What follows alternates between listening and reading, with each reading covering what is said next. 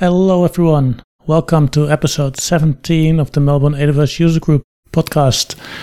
I am your host today, Arjen Swartz, and today is a special episode as we'll be discussing the news of not just a single month, but of both July and August. Now, to be fair, both months were pretty light on exciting news, but we'll take you through that anyway, and to do so I've got our usual friends along, Guy Morton. Hello. And Jean-Manuel Becker. Hello everyone, thank you to be listening in. So, without further ado, let's get into it, and we'll start with finally in Sydney. What do we have this month that's exciting? Well, you always like the new instance types, Arjen, so you must be excited about that. We've got the ML.inf1 instances available now for SageMaker. These are the inferentia chip-based, optimized for machine learning instances. So, if you're doing machine learning, definitely worth having a look at. Yeah, they can deliver up to 2.3 higher throughput and up to 70% lower cost per inference, comparable to other GPUs. So I had a look at pricing. The 4 CPU 8 gig memory, it's 28 cents, and the big one with 24 X large is $5.90 an hour with 96 GPU and almost 200 gig of memory. You can apply though for $400 AWS credit if you have a good reason to use them and to test them with SageMaker. So give it a go. That should last you about 3 minutes. Yeah.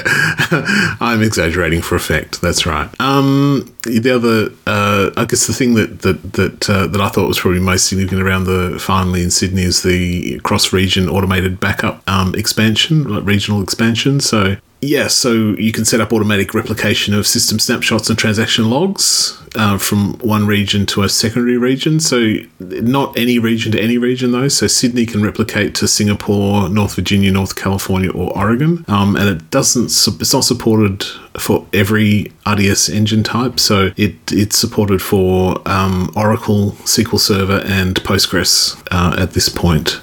Yeah, so I did some calculation because they charge you not only for the snapshot, obviously in your region, and the snapshot in the other region, that's a known fact. But because you're going to use outbound traffic to be able to do that replication, and Sydney is quite an expensive region, we pay 9.8 cents per gigabyte to export. So a 1 terabyte backup that you want to export going to cost you $100 US. You need to be sure that 1 terabyte is fair enough amount of data, but you need to be aware of that costing on top of your backup. But if you were in the US East region and you want to export for Oregon, for the it just costs you $20.50. Australia tax. Yeah, the cost of egress in Sydney is quite expensive. Hopefully, when we got the Melbourne region, maybe we will have able to copy backup between region at much lower cost than the 9 cents per gig. Geez, you'd hope so. You'd hope that they would enable cross-region backup for Melbourne and Sydney. That would be a very cruel thing if they didn't launch with that. Yeah. So that product is for AWS backup, and I think it's clear to clarify that AWS backup. You can automate your backup and all of that. You can still, if you go to the RDS console, export your snapshot for all the different RDS to different regions from the RDS console. So this product and this advancement on region is just for AWS backup. Yeah, and fully automated, so you don't have to think about it. It just happens if you after you set it up. Yeah, that's awesome. Yeah. And the last one, finally in Sydney, is a big announcement for a very tiny group of people, I guess. That is that AWS Directory Service now supports smart card authentication with a connector for Amazon Workspaces. To unpack that a little bit, if you use Workspaces and you have a directory service that you enable smart card authentication for, which means basically you don't need to use username password, but instead a smart card, you can now use that with Workspaces. Yeah. So 2 type of cards, the CAC card, the common access card, which is, the standard really that we used to use that. And then the PIV as well. So personal identity verification, which is more like a YubiKey. You can have some biometrics inside. So instead of using login and password and maybe an MFA, you're going to have just your card and a PIN to authenticate. So much better way to authenticate, much more secure. Something what you know and something what you've got. So the key and the PIN. Serverless. We have Lambda support for Python 3.9. That's pretty cool. Python 3.9 is the new version of Python. It's got a better runtime, can support TLS 1.3, dictionary operation, and improved time zone support. And it includes as well some performance optimization. And 3.9 Python will be supported until October 2025. So quite a bit of time to invest into your Lambda function to get the new version of Python. That's cool. The other thing for Lambda is that you can now use Amazon MQ for RabbitMQ as an event source. As we mentioned a couple of months ago, RabbitMQ is the new Amazon MQ option. Flavor. So you can now use that for your Lambda function. Much more popular. RabbitMQ is also much more popular than the other Q service. So it's glad to see that that's been integrated in Amazon MQ. And now you can connect Lambda straight to your queue, and then it will batch it up to 6 meg and then process the payload. And talking about that, is available in Sydney from day one. That's good. It's a bit different probably to like an SQS integration in that it's not. I don't think it's exactly the same model. I think that invocation can be configured to happen after a certain number of messages. It's a batch size. It's same for MSK and the other type of streaming queue product. Yeah.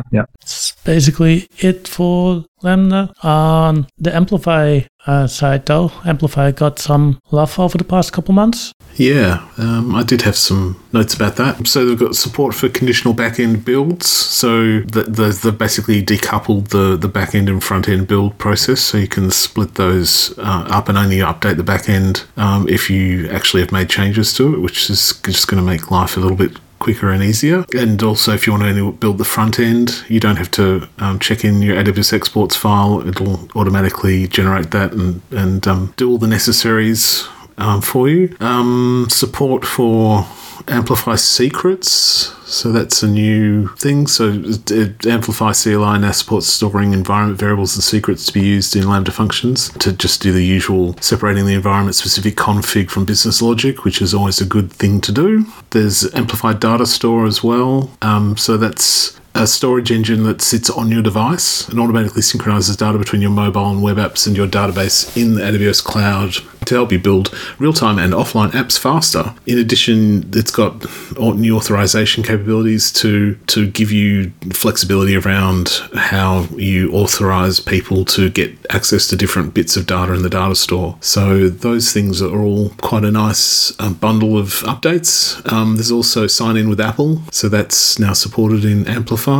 Oh, and Amplify Geo, Amplify Geo, which is an Amplify sort of connector for or component that allows you to make use of the Amazon location services, which is the mapping and geofencing and sort of location services product that Amazon's put together not all that long ago, but which is they've obviously been working on as well. So that will help you embed things like maps into your Amplify apps and access those sorts of services. So yeah, lots of good love for Amplify in the last couple of months. The signing with Apple for Amplify is called Siwa, and then in the past Amplify supported only Google, Facebook, and Amazon. Now you can support signing with Apple, which I think going to expand the number of users, and that's available in Sydney as well. Because signing with Apple is a requirement if you use anything on iOS. Yep, that's right. You can't package it as an app and sell it on the App Store unless it's got support for sign-in with Apple. Well, only if you use any type of third-party authentication. If you only use your own, it's fine. Right, yep. Good old Apple. They're just trying to help us. They're just trying to help people in the Apple ecosystem from, missing out on the joy of signing in with Apple. It actually is pretty good. I have to say, there's a couple of apps I've got that use sign in with Apple, and it is low friction. So, if you're in the ecosystem, why not just take all of it?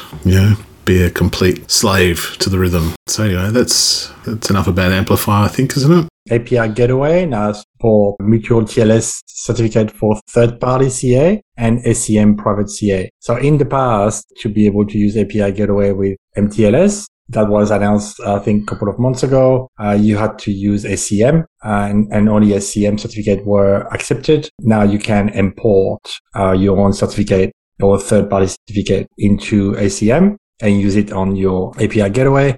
I'm taking the example of open banking. The certificates are made by the CCCs. You need to use those. So now you can really help the financial sector use API gateway on AWS with the CCC certificate for MTLS. This is the only cloud who support that, by the way. The customer can now import existing cert and then use that for the API gateway. So it's pretty good improvement on that. The other serverless announcement that was made in July was around SAM pipelines.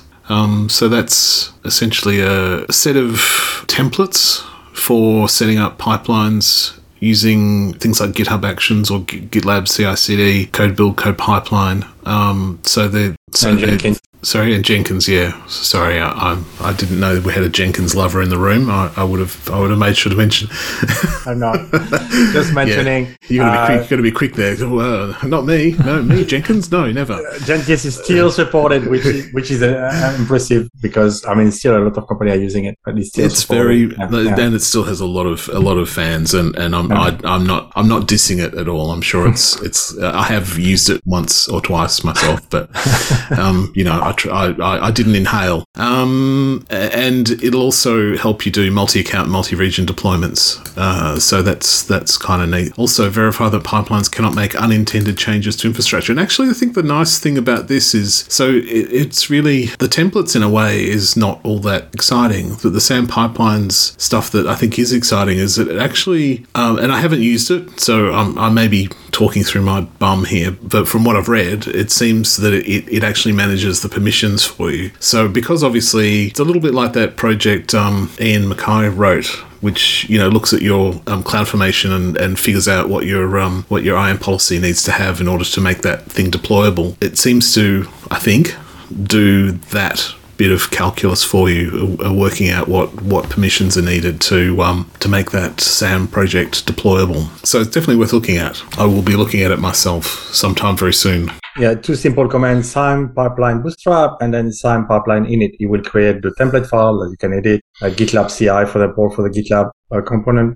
Mm-hmm. And for the GitLab CI/CD, you will need to add access keys and secret keys. So it's not that great because you still need to enter that. It can't use role yet, but I think it's a good improvement using SAM to forcing you to pipeline. Yeah, and like I said, if it calculates the least privileges role to deploy under, then that would be a good thing.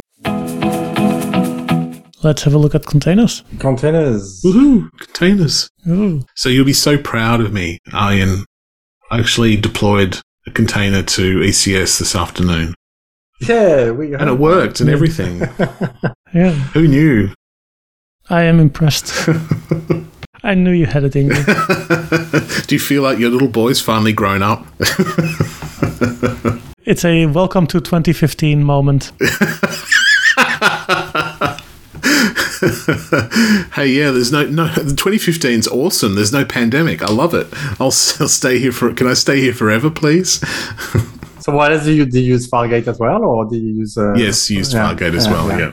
So how easy to use? The cost of entry and the cost of a developer to deploy something is quite low. Yeah, the only the main cost was in figuring out the CDK to make it happen. That's which is usually when you do something new in CDK, it's the hours, the quiet hours of weeping that you get into just trying to figure out what constructs you're supposed to use and how they want to be configured and what sort of things it's expecting at various points in terms of configuration, like what kind of objects it's expecting and how you make those things happen. But it's the part of the joy of building something in CDK is when you finally get it working after those hours of quiet weeping and rocking backwards and forwards in your chair. Feeling supremely stupid, and then it finally works and you go, yay, I am a god. If you were using Kubernetes, you would have been 6 nodes later and then 6 months later still not able to deliver your single containers. So ECS is good. Yep. Yeah, but you're really making the case there for CDK. Yes. Well, look, it's both good and bad. It's awesome when it works, and it's awesome when you get it working. But it's definitely one of the more frustrating. And look, especially when you're on version 2, CDK v2, because all of the documentation you'll see, everything you look up online to try and help you figure out what's going wrong, all going to be talking about CDK1. So nobody's talking about CDK2. So yeah, sometimes that's a little bit, why would you be in this business and not want to be on the bleeding edge and hurt yourself with technology on a regular basis? That's why we're here. Talking about that, let's upgrade EKS to 1.21 now. So EKS support Kubernetes 1.21. You can have better cron jobs, immutable secrets, config map, and graceful shutdown for nodes. So before it was just switching them off. You will need to upgrade to the 1.17 will be end of support in November. 2nd of November. 2021, so early November. And AWS is still one lower, so it's 1.21. The latest version of Kubernetes is 1.22 at the moment. Yeah. Also included with the 1.21 release is in the EKS optimized images, they now have containerd support. So if you're following Kubernetes, you know that they are moving away from the Docker daemon and instead will be using containerd to run the containers. And that is now supported in 1.21. It's just not the default yet. I suspect it will probably become the default by 1.22, and you can enable this just by using a flag in the user data when you do your EKS bootstrap. What's the difference functionally? It is not owned by another company. Yeah, right.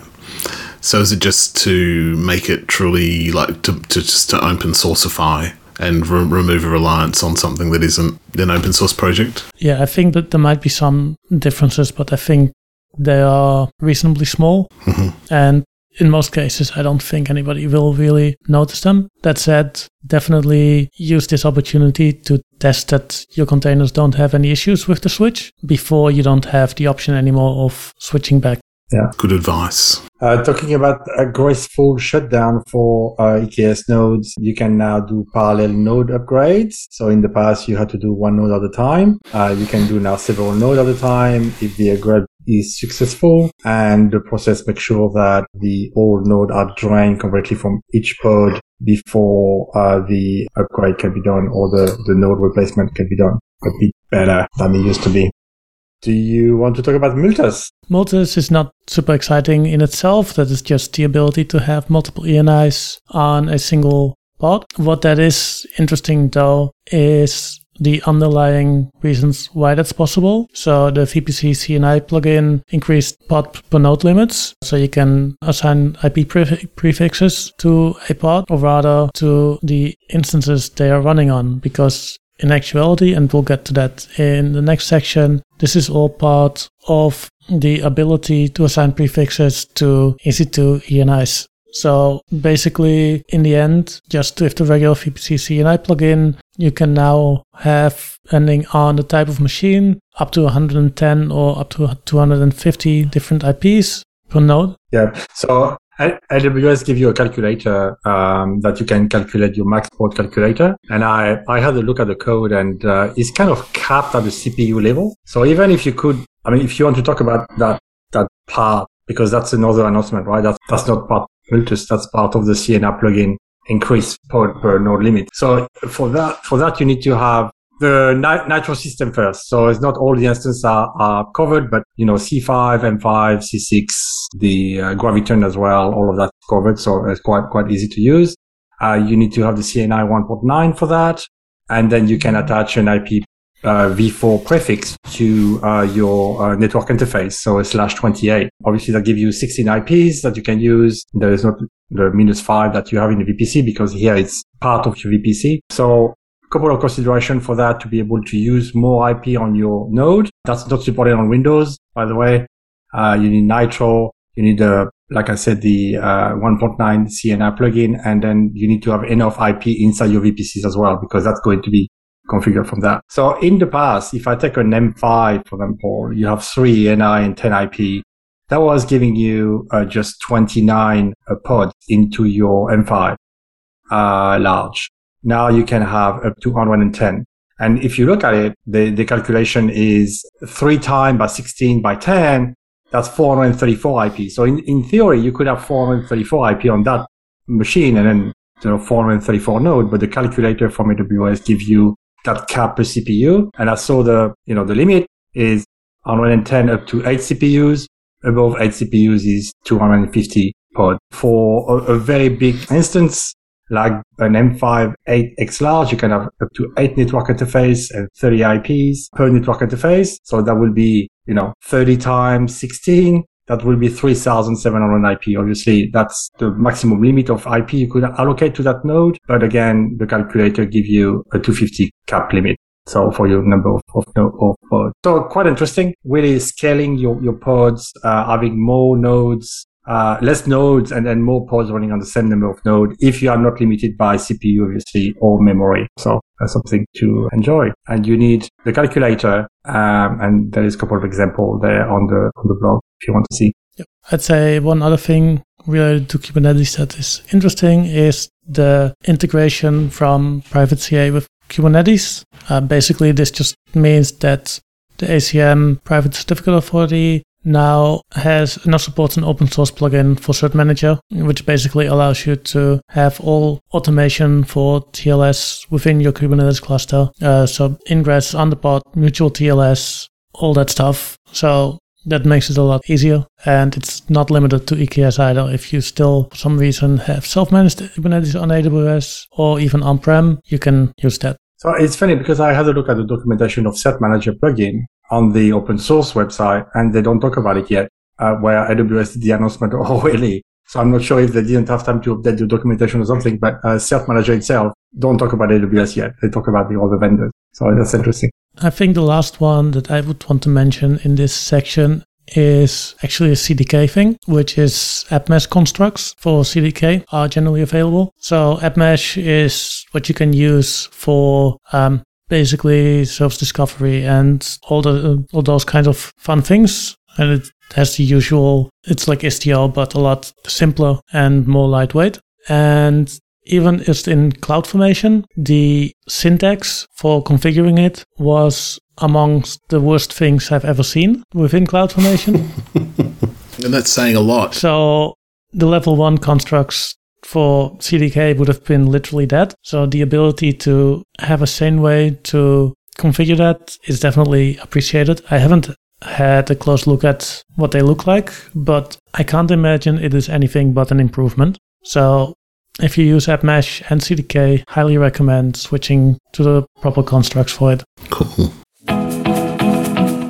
That brings us then to EC2 and VPC. Mm-hmm. More instances, new instance types here. Yep. A slightly boring one is the EC2 G4 AD instance sizes now just have smaller versions available, X large and 2X large. A bit cheaper to use, like 37 cents for the smallest one with 1 GPU and 4 vCPUs. So it'll give you access to G4, but not in the expensive bracket. And it's not yet in Sydney, unfortunately. Will come soon. Yep. And speaking of not yet in Sydney, the new M6i instances. So unsurprisingly, these are the follow-ups of the M5s, but AWS has realized that they are not dependent on Intel anymore, so they are now using an I suffix to indicate Intel machines.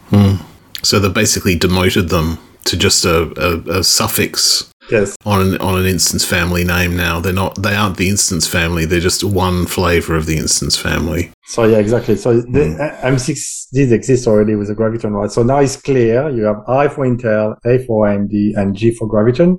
And we will be able to recognize all the instances this way. That's going to be much easier, I guess. Yeah. Well, at some point in the future.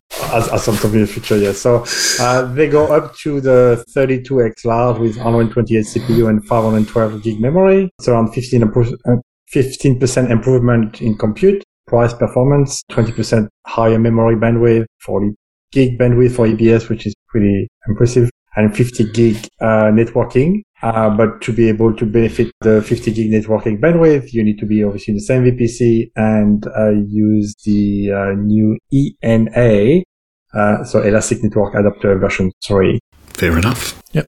Small price to pay. So they are in Virginia, Oregon, Ohio, Ireland, Frankfurt, and Singapore. Right. Mm-hmm.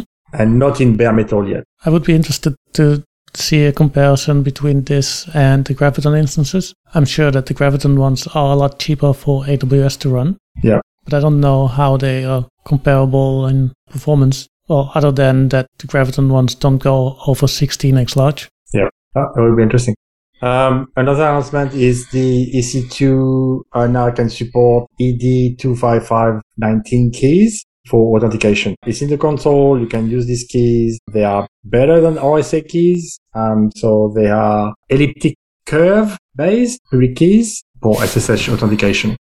So the same way, you go to your console, you click generate a key pair, and then you can download the key. I had a look. It's much smaller in your text file. It's a tiny key to compare the one of the past, but apparently it's more secure. Do you guys know why is it more secure? Is it because the elliptic curve? I don't know. I just know that I still recommend not using keys at all and just use a session manager. Yeah. But it's always good to have more newer secure options.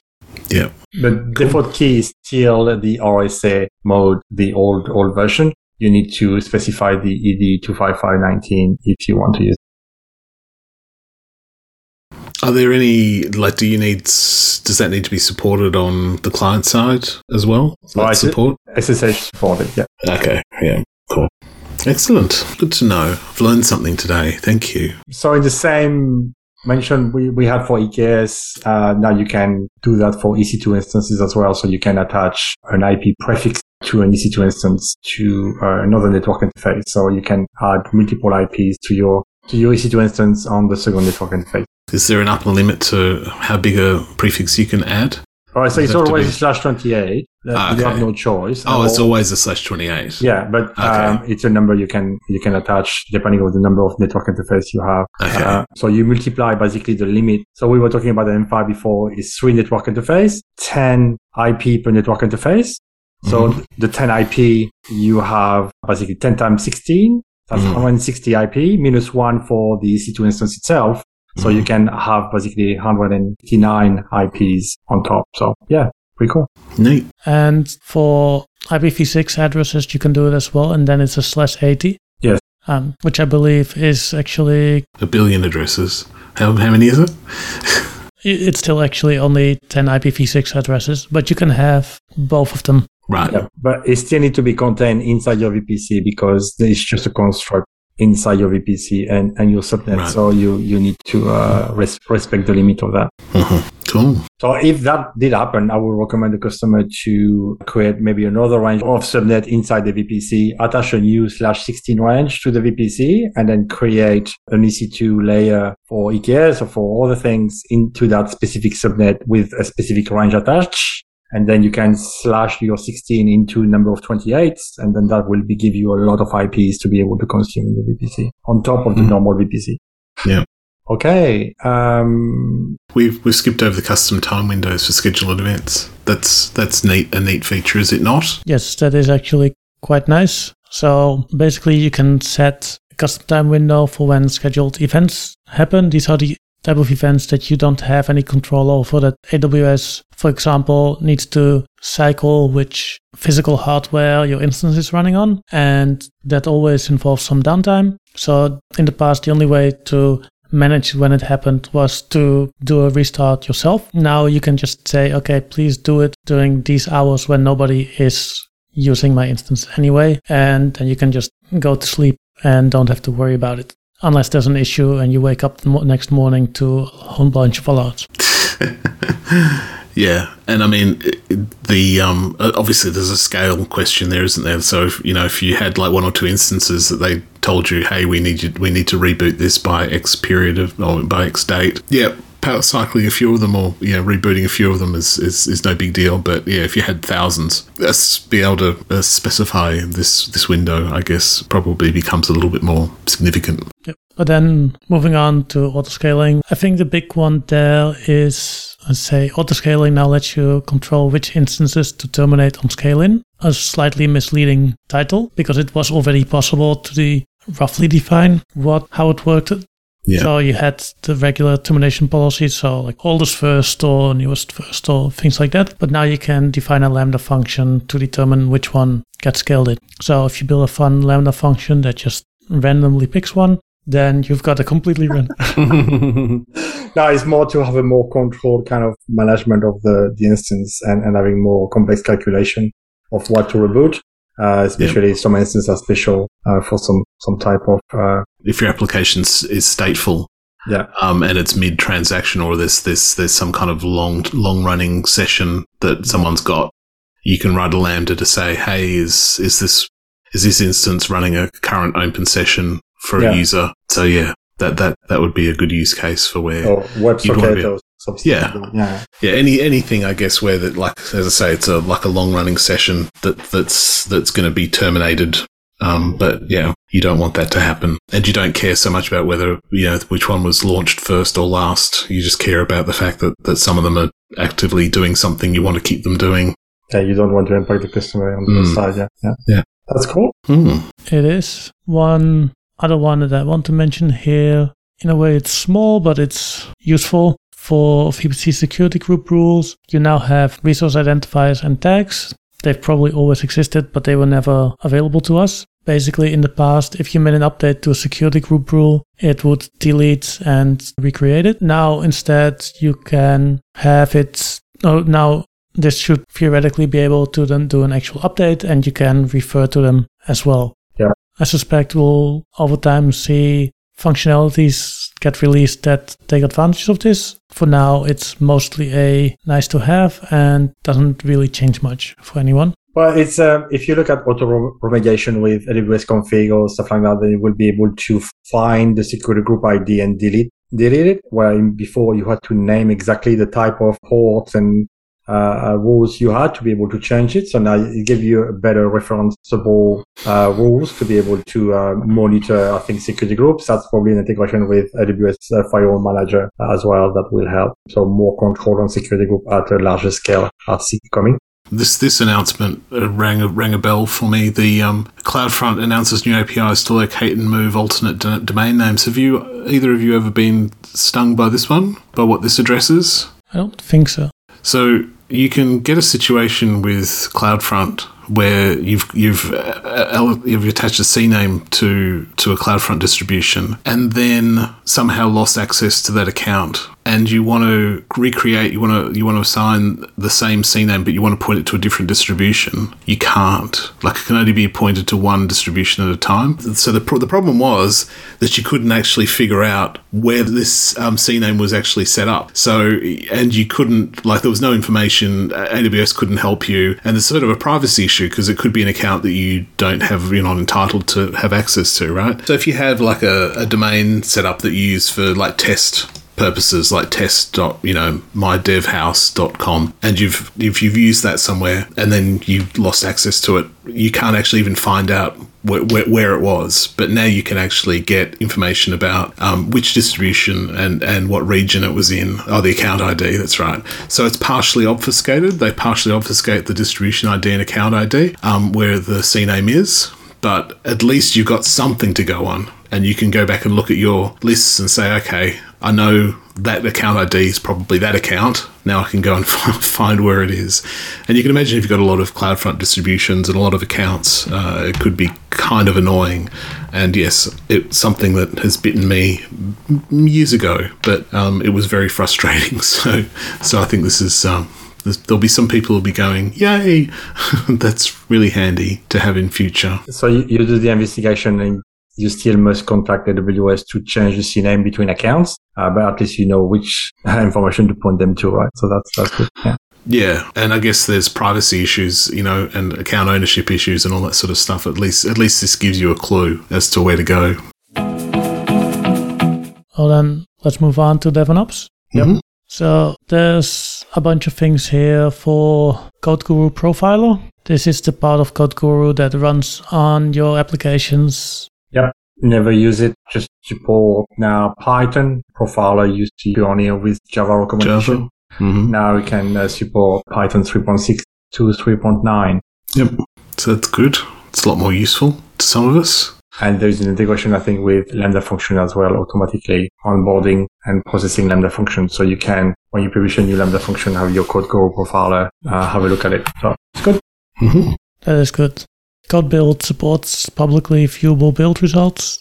That's nice if you use CodeBuild. Yeah, I had a look at it and understand why we want to publish logs on the internet, but it makes sense when you read the announcement. It's about helping public builds and open source contribution from different people without having to give them an AWS account to see the logs of the code.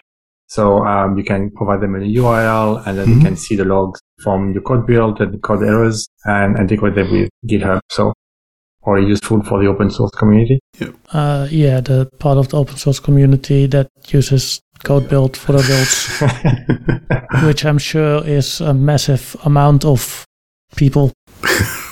I can't tell if you're being sarcastic, Arjen. I suspect you might be. Your suspicion might be correct. Yeah. Anyway, hey, look, they've got to be in the market to and maybe this is the thing they needed to do to get all those open source devs flocking to AWS. Yep, I can see everybody move away from things like Circle CI or GitHub Actions to go to CodeBuild. It's all those free 100 minutes of build time every month, isn't it? What's not to love? Is it 100 minutes? Something like that. With CodeBuild? I think so, isn't it? Could be, yeah. I mean, compared to the completely free GitHub Actions and stuff like that. What's really free, though? You get 100 build minutes of general one small per month. So, yeah, it's 100 minutes. Anyway, it's an improvement. So let's not be too negative about it. That's right, exactly. We are AWS ambassadors. It behooves us to be positive. I just wanted to use that word, behooves. I'll make sure not to edit it out then. Thank you. You could maybe just make a repeating GIF, repeating make a ringtone. Guy says behooves. Behooves. Behooves. Behooves. Behooves. Behooves. Behooves. Behooves. Behooves. Behooves. Behooves. Behooves. My apologies for everyone who just had to listen to a repeated section of 5-10 seconds of guy saying behooves. He made me do it. It was worth it. Worth every moment. Well, you might like that. Announcing CDK Pipeline GA, Guy.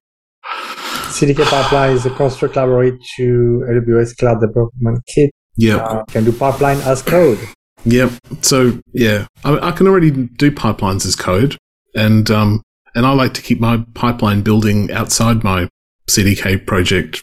But look, it does meet a need because building CDK projects, like I've done pipelines for doing it, but because of the nature of the CDK, the cloud assembly, you kind of need CDK to deploy it. So I think CDK pipelines are something I'm going to have to come to terms with and probably start using. But there is that inception problem of it being pipelines, pipelines inside pipelines, and the pipelines that you create in CDK pipelines can modify themselves when you use them, and that makes my brain hurt. So I'm going to have to slap myself around a bit and just pull myself together and just embrace the strange and learn to live with it. Much like we do with COVID, I will learn to embrace CDK pipelines and learn to live with the virus of CDK pipelines. So the announcement is about helping team to add stages to their pipeline and then moving from account to account, from dev, UAT, prod,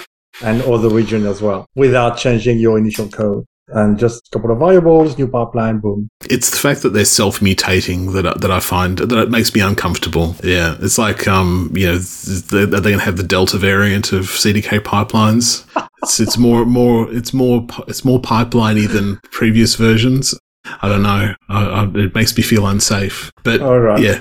No, like as I said, I think when they first came out, I looked at the syntax for making them and thought, why have they given us a whole different syntax for creating code pipeline inside CDK in this form? Like, we've already got syntax for using CDK to create code pipeline. Why have we got this new construct of a CDK pipeline? But I do understand where it fits because, like I said, you've got Cloud Assembly that is the output from CDK. And you can't just deploy it, without CDK getting involved, I think, really, basically, is what I'm think I'm the conclusion I'm arriving at. So yeah, it's a necessary evil probably. But yeah, I wish they'd stop talking about them self-mutating because, Okay, let's move on before you self-mutate.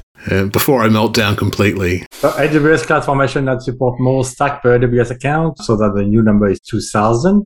I remember the days when it was 20. I don't know if you remember this, guys. So it was 20, then 200. So previously 200 and now it's 2,000. Is there a reason it has to always multiply by 10? I don't know. It's easiest to just add a 0 to the end. Yeah. Okay. Because in the end, it's still just the default values. Yeah. You could already get this by just requesting it. More interesting, I think, is actually the ability to import CloudFormation stacks into a stack set. Mm-hmm. I don't know about either of you, but I've had my share of where I built CloudFormation stack sets, and I usually do that initially by testing it as a regular stack. Yeah. And this prevents the need to tear it down after you've done that, and you can just turn it basically into the stack sets and be happy with it. Or is you, for example, that example given in the announcement is if you have IAM roles, so you might want to refine your IAM role into one account, clean it up, make sure that all your IAM role are correct, and then you upgrade that to a stack set and then start deploying across region, across multiple accounts. So you can have kind of seed your compliance from one account to a stack set. So yeah, it's quite an interesting concept. Yep. And speaking of CloudFormation templates and stacks, on the system manager side, Application Manager now supports full lifecycle management of CloudFormation templates and stacks. Mm-hmm. I looked a little bit in this because it makes me slightly uncomfortable.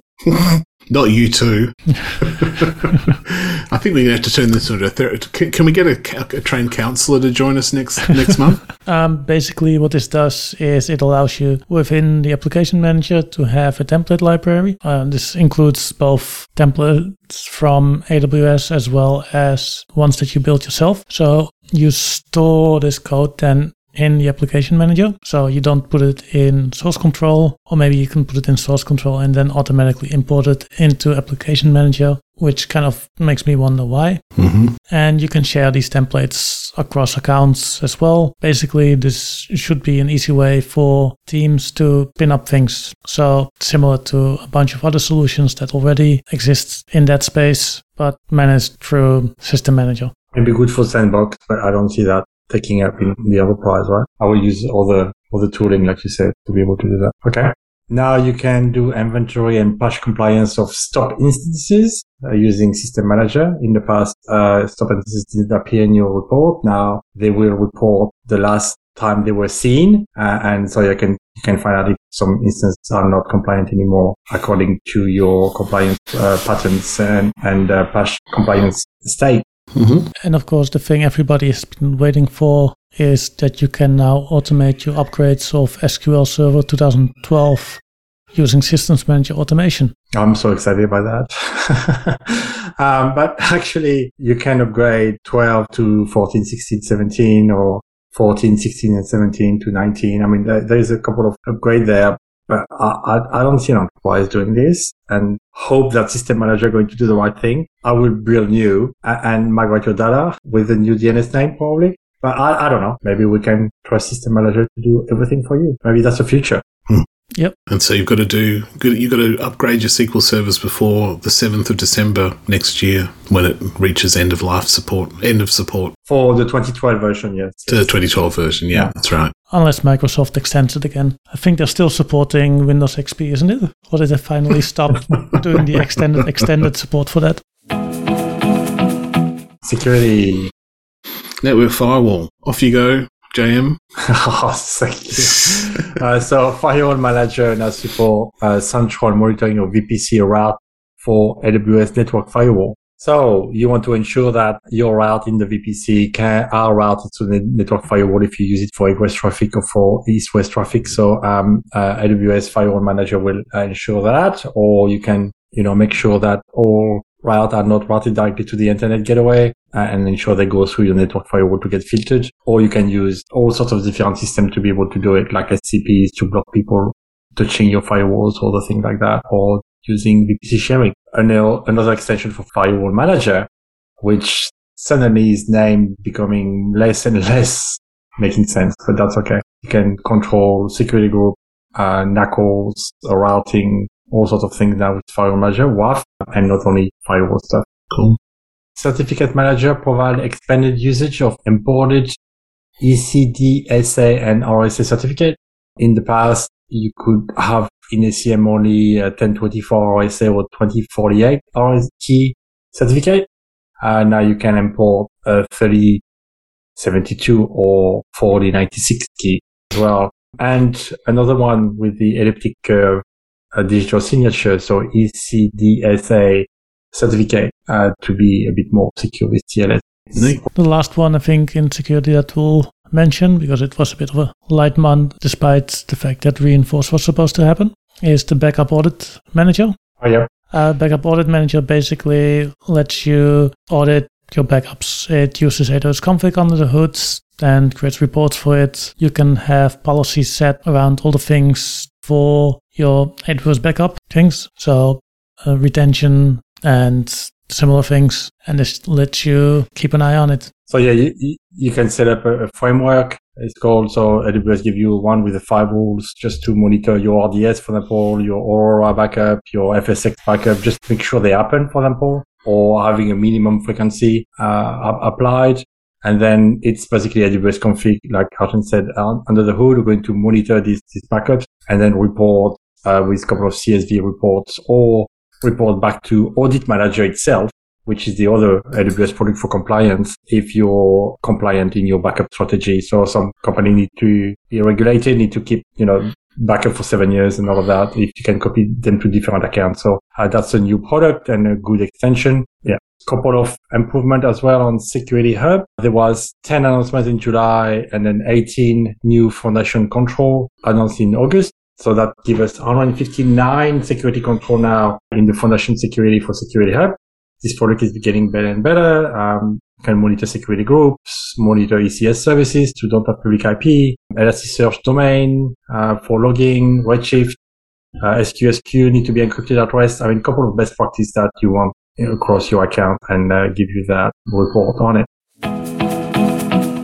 Let's look at data storage and processing so that Guy can talk about his favorite memory DB for Redis. I don't know anything about this other than it looks a little bit like AWS got a bit crapped off with Redis and decided to cut them out of the picture. I don't know. What do you guys make of this? There's probably some justification in the sense that I think there's traditionally some limitations of Redis on AWS that they're kind of sidestepping here. I think they've optimized it for as the way AWS likes to split storage and compute. But yeah, if you were Redis, you'd probably be a bit annoyed, wouldn't you? No, I think it's the same. I mean, you had Elasticache, right, who was supporting Redis, and you could do clusters with that. You could do backup with that. It's more designed for caching, and maybe the name was confusing for people who wanted to use Redis as a primary data store. It's still possible to do that through Elasticache, but it's not recommended according to AWS because you could lose data. So the Elasticache is more designed for environment where you could lose data or session data, for example. But if you want to use Redis as a real primary database, then they recommend to use MemoryDB instead. And more powerful, not available in Sydney yet, but, you use DB-R6 instances like any other type of database. You get charged for data written per gig. And you can do snapshot, you can do recovery. So it's more like, okay, you want to use Redis for primary database, use MemoryDB. You want to do just caching in front of your Postgres, then use Elasticache still with Redis as well. Yeah, and how well it compares to regular Redis, I think that's something that we'll find out in the future. From what I've seen, Redis itself says it's still limited compared to what they offer as an enterprise solution. Yeah. But obviously this is V1, so we'll have to see once it gets improved a bit. Yeah. Well, yeah, as you say, it'll be interesting to see how it evolves, I guess. It just seems like a kind of an interesting play. Still in data storage, AWS Data Sync now can copy system access control lists from Windows to FSX, Windows file server. So that's a big improvement when people have big NAS storage on-prem or Windows file share on-prem, they have a lot of NTFS kind of security control list and access rights. In the past, you couldn't transfer that to FSX, so now DataSync can do it. That's going to be an easy way of migrating, and especially if you have file access auditing for your FSX servers enabled, then you can really see who is accessed what. So for compliance, that's going to be a very good improvement as well to migrate data from on-prem NAS to FSX. Yeah, that is very neat. And the other thing here that I know you're happy about, JM, is the RDS proxy can now be created in shared VPCs. Oh yes, that was a problem we had at one customer. We used shared VPC quite a lot. And we couldn't create RDS proxies. So now they can be created into a shared VPC by the VPC tenant or subnet tenant. It's available for MySQL and Postgres and Aurora with MySQL or Postgres, depending on your proxy. And so you can now deploy your proxy in that VPC and share that across multiple accounts. So that's a good improvement. There was an announcement about Lightsail offering block storage for storing static content. So I had a look and said, oh wow, maybe it's going to be cheaper to store in S3, and unfortunately not. S3 is still cheaper. However, if you have a lot of outbound traffic, like more than 100 gig a month, so I did a calculation for 5 gig of data for storage, same price, but if you have 100 gig of egress traffic, then it will cost you around $30 if you were hosted on a normal S3, because the Lightsail process is always similar. You have egress data inclusive. It's only $3 and it's free for the first year. So maybe some people would like to have a look at that and then put some data on S3 for using Lightsail for a while. It might be a bit cheaper than using S3, but only if you have a lot of egress traffic. Otherwise, it's more expensive than S3 itself. I want to kind of distort the purpose of the product. The purpose of the product is about creating static content for your Lightsail, right? So if you have a Lightsail WordPress or something, you can use now Lightsail object storage to store images and stuff like that. You can still use S3 in the past, and you put a CDN in front or whatever. But yeah, interesting. Yep. So you can use it for free with the included 12-month trial as well. For 5 gig, and then for 100 gig, it's just $3 US. But again, you can have up to, a lot of egress traffic. So you save a lot of money if you have a lot of egress traffic. Otherwise, it's more expensive. Some new services or things that came GA, EBS IO2 block express volumes. These are the almost SAN type IO2. Yeah, you can produce up to 250,000 IOPS and 4,000 megabit per second throughput. So it's massive, up to 64 terabyte of capacity, a lot of high availability. So if you need very super fast stuff for Oracle, SAP HANA, SQL Server, or SAS Analytics, then that's a product you might want to use. Only in Singapore, in Tokyo, in APAC. On the Redshift side, there is cross-account data sharing. That can be nice. Yes. So data sharing across accounts. So the owner of the data in the Redshift cluster need to create. So the producer of the data need to create a data share. And then you can nominate an account where another specific customer, the second environment, can attach that data and then basically access your data with the secure fashion, and you will pay for the query when they run it. But your data can be shared with multiple organizations outside your AWS account without giving them your AWS account. So that's available in Sydney, and you need RA3 node type only. The pricing is free, but obviously the owner of the cluster, the data pay for the Redshift cluster. The other Redshift announcement is around improvements to performance on spatial queries. So if you're using Redshift and spatial queries, then you might be interested in that. Yep. There's a whole bunch of other minor announcements in data storage and processing. I would suggest to have a quick look at the show notes. Yeah. There's nothing really worth a in-depth discussion about. The one is Double Edge support NFS now, which is interesting. Before it's supporting only S3. So with supporting NFS, you can transfer a bit faster, up to 400 megabit per second, your data to this Double Edge using NFS protocol instead of using S3 protocol. And that's still going to end up on your S3 bucket. So there was still something to talk about. It's only Double Edge created from the 11th of August. AI/ML, they have nothing.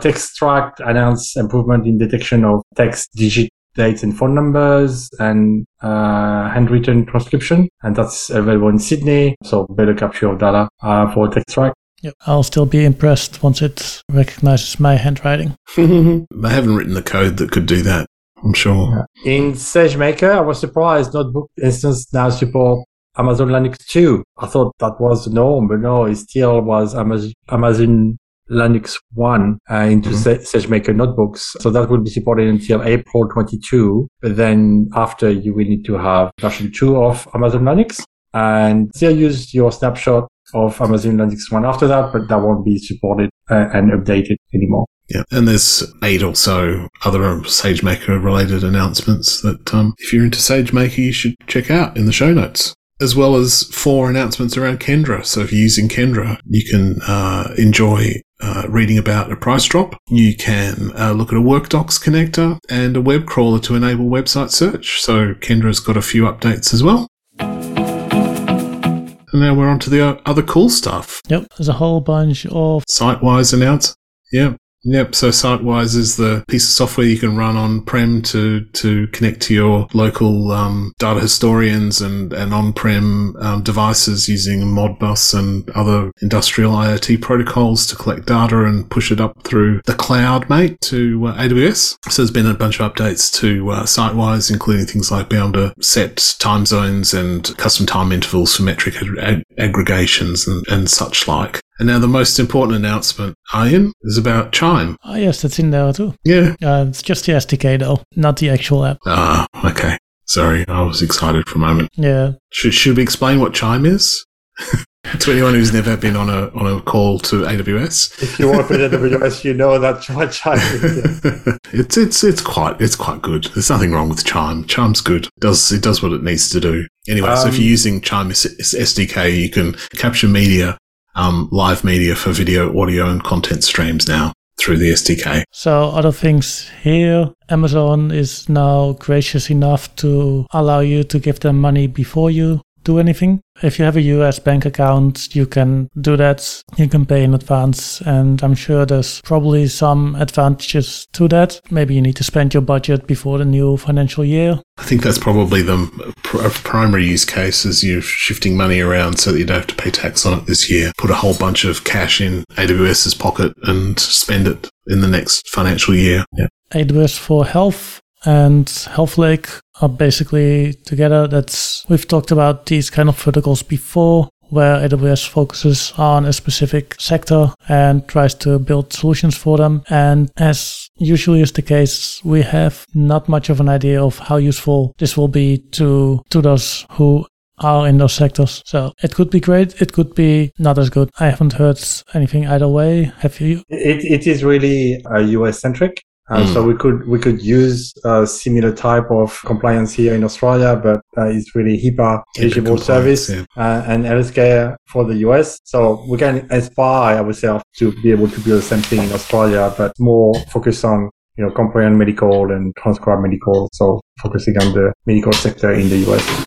Yeah. But I think the big announcement of the month is the Route 53 application recovery controller, which is a new service who's become GA now, that you can use to do high availability across multiple environment, and especially across AZs, across regions, and even with on-prem inclusive. So it's a quite an expensive service, but it's really the first service I can see in the different cloud sector that you can really very granular and not only analyze your DNS, but as well analyze your autoscaling group, analyze your database, and analyze the different layers of your application to be able to create highly available application with a very small RTO. So yeah, great product. It's a global product, so you can use it across all the region. A couple of terminology though you need to define. You need to define a cell, and that can contain an application or with different component of that cell, and then that cell can be per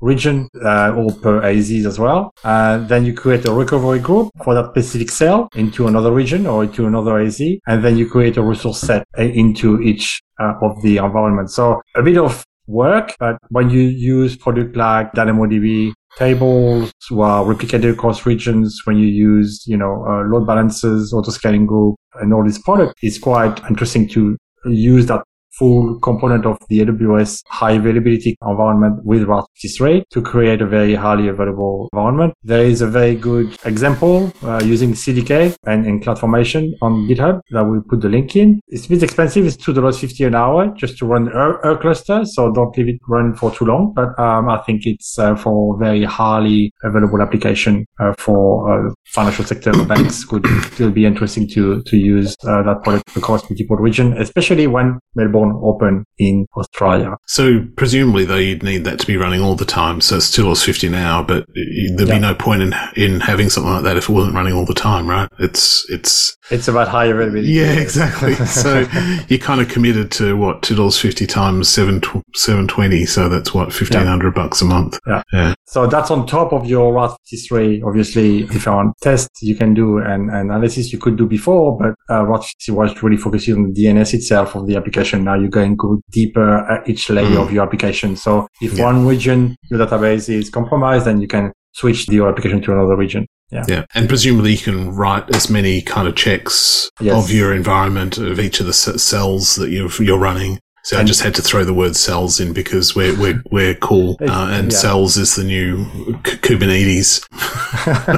If you're not in IT and the cloud talking about cells nowadays, you're obviously not up with the latest stuff. Yeah, so you can write as many tests as you like, right, to check whatever bits and pieces you need to check to make sure your infrastructure is ready to go. Yeah, so a cell can be a region or can be a availability zone as well. So it depends how you want to organize it and how you want to slice it, but it's about your recovery set and then how you're going to be able to fail over one cell to the other. So Cool. Have a look at the blog and the code that deployed if you want. Yeah, so cool stuff, cool addition to the AWS offering.